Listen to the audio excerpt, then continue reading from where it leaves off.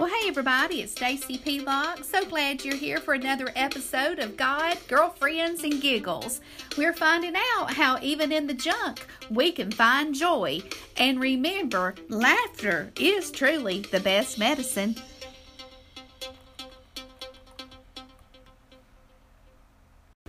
Hey there, girlfriend. It's Stacy P. Locke here again on God, Girlfriends, and Giggles. So, today we're going to be talking about the fig tree from Luke chapter 13. I don't know about you, but there's a few trees that I have gone to time and time again, expecting some fruit, only to find there's none to be found. So, join me on God, Girlfriends, and Giggles as we talk about to fig or not to fig.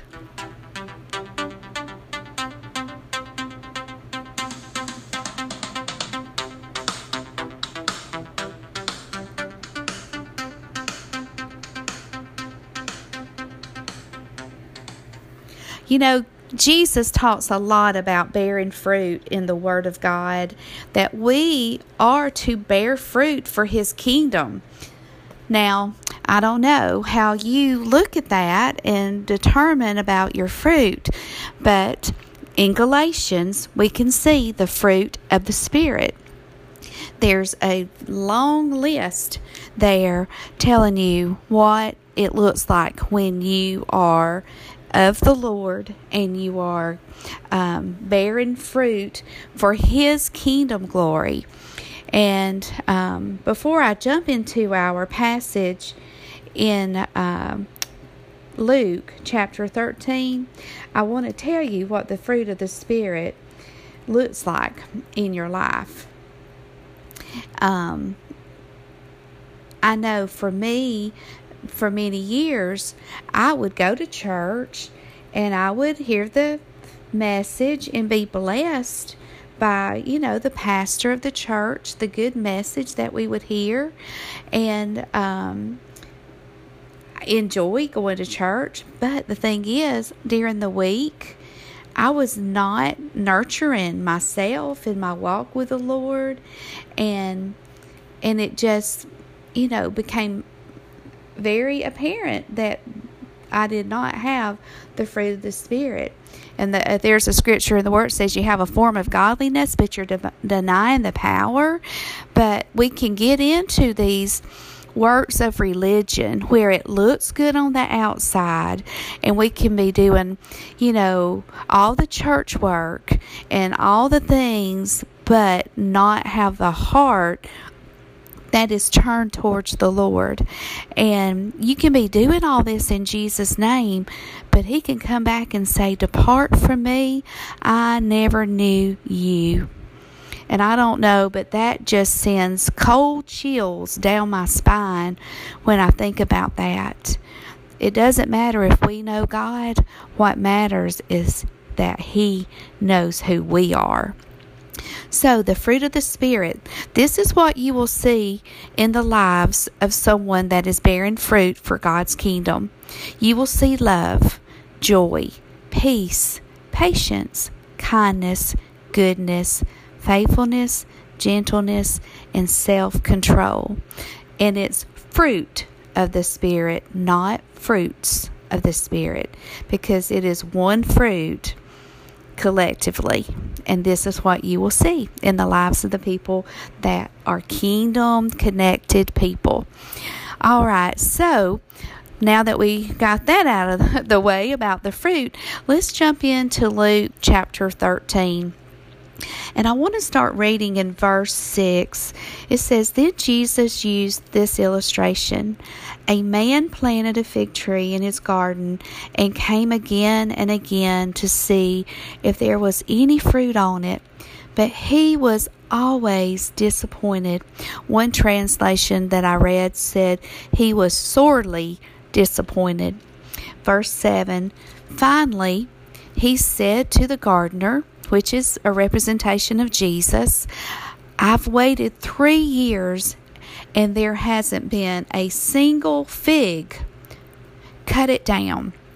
It's taken up space we can use for something else." Verse 8, "The gardener answered, give it one more chance. Leave it another year, and I'll give it special attention and plenty of fertilizer. If we get figs next year, fine. If not, you can cut it down. Let's pray together. Father, in the mighty name of Jesus, right now, we just come together as sisters in the Lord. God, just look into your heart. Lord, today speak to us. Let us see where we are at in this story, Lord Jesus.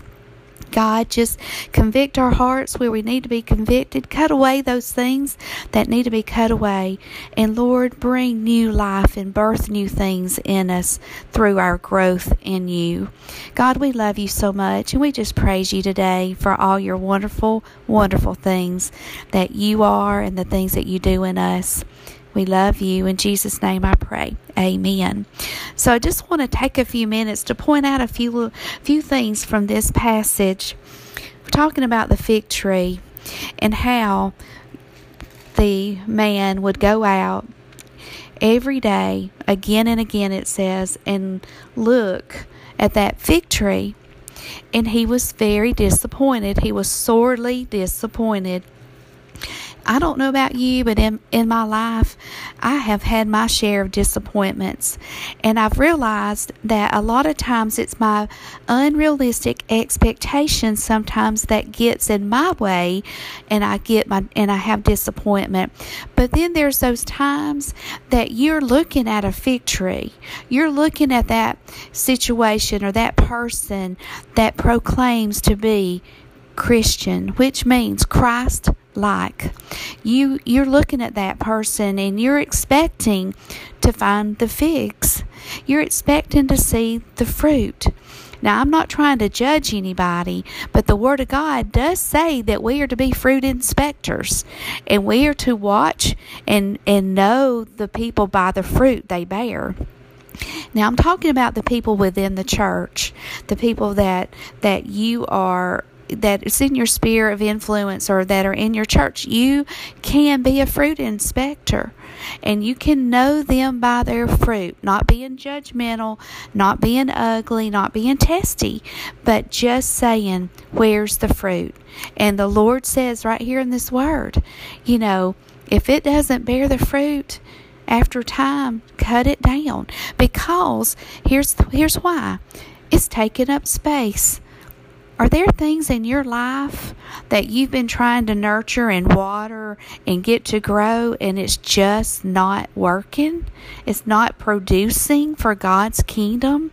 He's saying, cut those things out of your life. And it may be, being on Facebook too much. It may be indulging on, Netflix too much, video games. It may be, you may have a drink every now and then and think that's no big deal. But God may be telling you, this does not produce for my kingdom. It's not bearing fruit for my kingdom. Cut it down. Cut it down. Don't let it take up space that God needs to use. If it's not useful for God's kingdom, then we really don't need it. Cut it down. Cut it down. Be eternally minded. Think about eternity and find your favor in the Lord and get rid of that faulty fruit in your life. Cut it out. He talks about in John about I trim back, I prune you back, not to hurt us, but to help us to increase, to have a greater growth in God. Comes from pruning and taking care of ourselves and looking inside our heart and seeing, are there areas that I need for God to get in there and cut it down, that it's not producing for Him. I wanted to share a little personal testimony with you. This happened last year on July 29th. I am chaplain on a rotation of chaplain services at a local recovery home in our area called Freedom Hill. And July 29th, 2020, we were having our Wednesday night chapel service, and there was a gentleman there that was preaching, and he was talking about repentance and how we have to live in repentance every day. And I've been in church all my life, and to me, repentance is so associated with salvation. You repent of your sins, Jesus comes in your heart, and you just go about your business and try to every day, if you mess up or whatever, you just say, Lord, help me, I'm sorry. But repentance means to change your thinking, to turn away and change your thinking. So he was talking about every day repenting and staying in that place of repentance before the Lord. And in my spirit, I just said, Lord, is there anything I need to repent of? Do I need to repent? Have I overlooked something, or is there something you need to, show me? And he spoke to my spirit and said, yes, there is. And I'm like, what is it, Lord? And he said, religious spirit. He said, you have had a religious spirit all your life. You're not operating in it right now, but it is still there. And it's like, he told me it was like a room. The religious spirit is like a room. He said, you can go in and go out at any time. And he said, but when you repent, Stacy, I will shut the door to that religious spirit. And I repented right there. And when we had our prayer time at the end of the service, I confessed it to my sisters in Christ, because the word says that, confess your faults one to another. I confessed to those sisters, and they got around me and gathered around me and prayed. And I truly know that God shut the door that night to the religious spirit. And since that time, some things have really happened in my life, and the Lord has really shown me, here's some areas, here's some things, here's some people that you need to cut out. And he told me this story about the fig tree, and he said, by next July, Stacy, you will know what to do. And here it is, July 28th. 2021, and God has been so very faithful to show me this last year the things that are going to birth growth out of me, and the things that need to be cut down that are taking up space. And I'm so thankful that God loves me enough, and he loves you enough. If we just ask, he will show us. He will give us the wisdom through the Holy Spirit to know what to do. So today, all I'm asking you is to take a look at your fruit, do a little inspection, and ask God, is this going to bear fruit for your kingdom? And if it doesn't, then cut it away from your life. Cut it away. So be blessed today, my sweet sisters. If you need to get in contact with the ministry, just email us through the website, lambsministry.com. Thank you. And remember, put a smile on your face and live under his grace. Well, thank you for joining us today. I hope you've enjoyed God, Girlfriends, and Giggles. If you'd like to get in contact with me, Stacy Pelock, you can reach me at lambsministry.com. In the meantime, put a smile on your face and live under God's grace.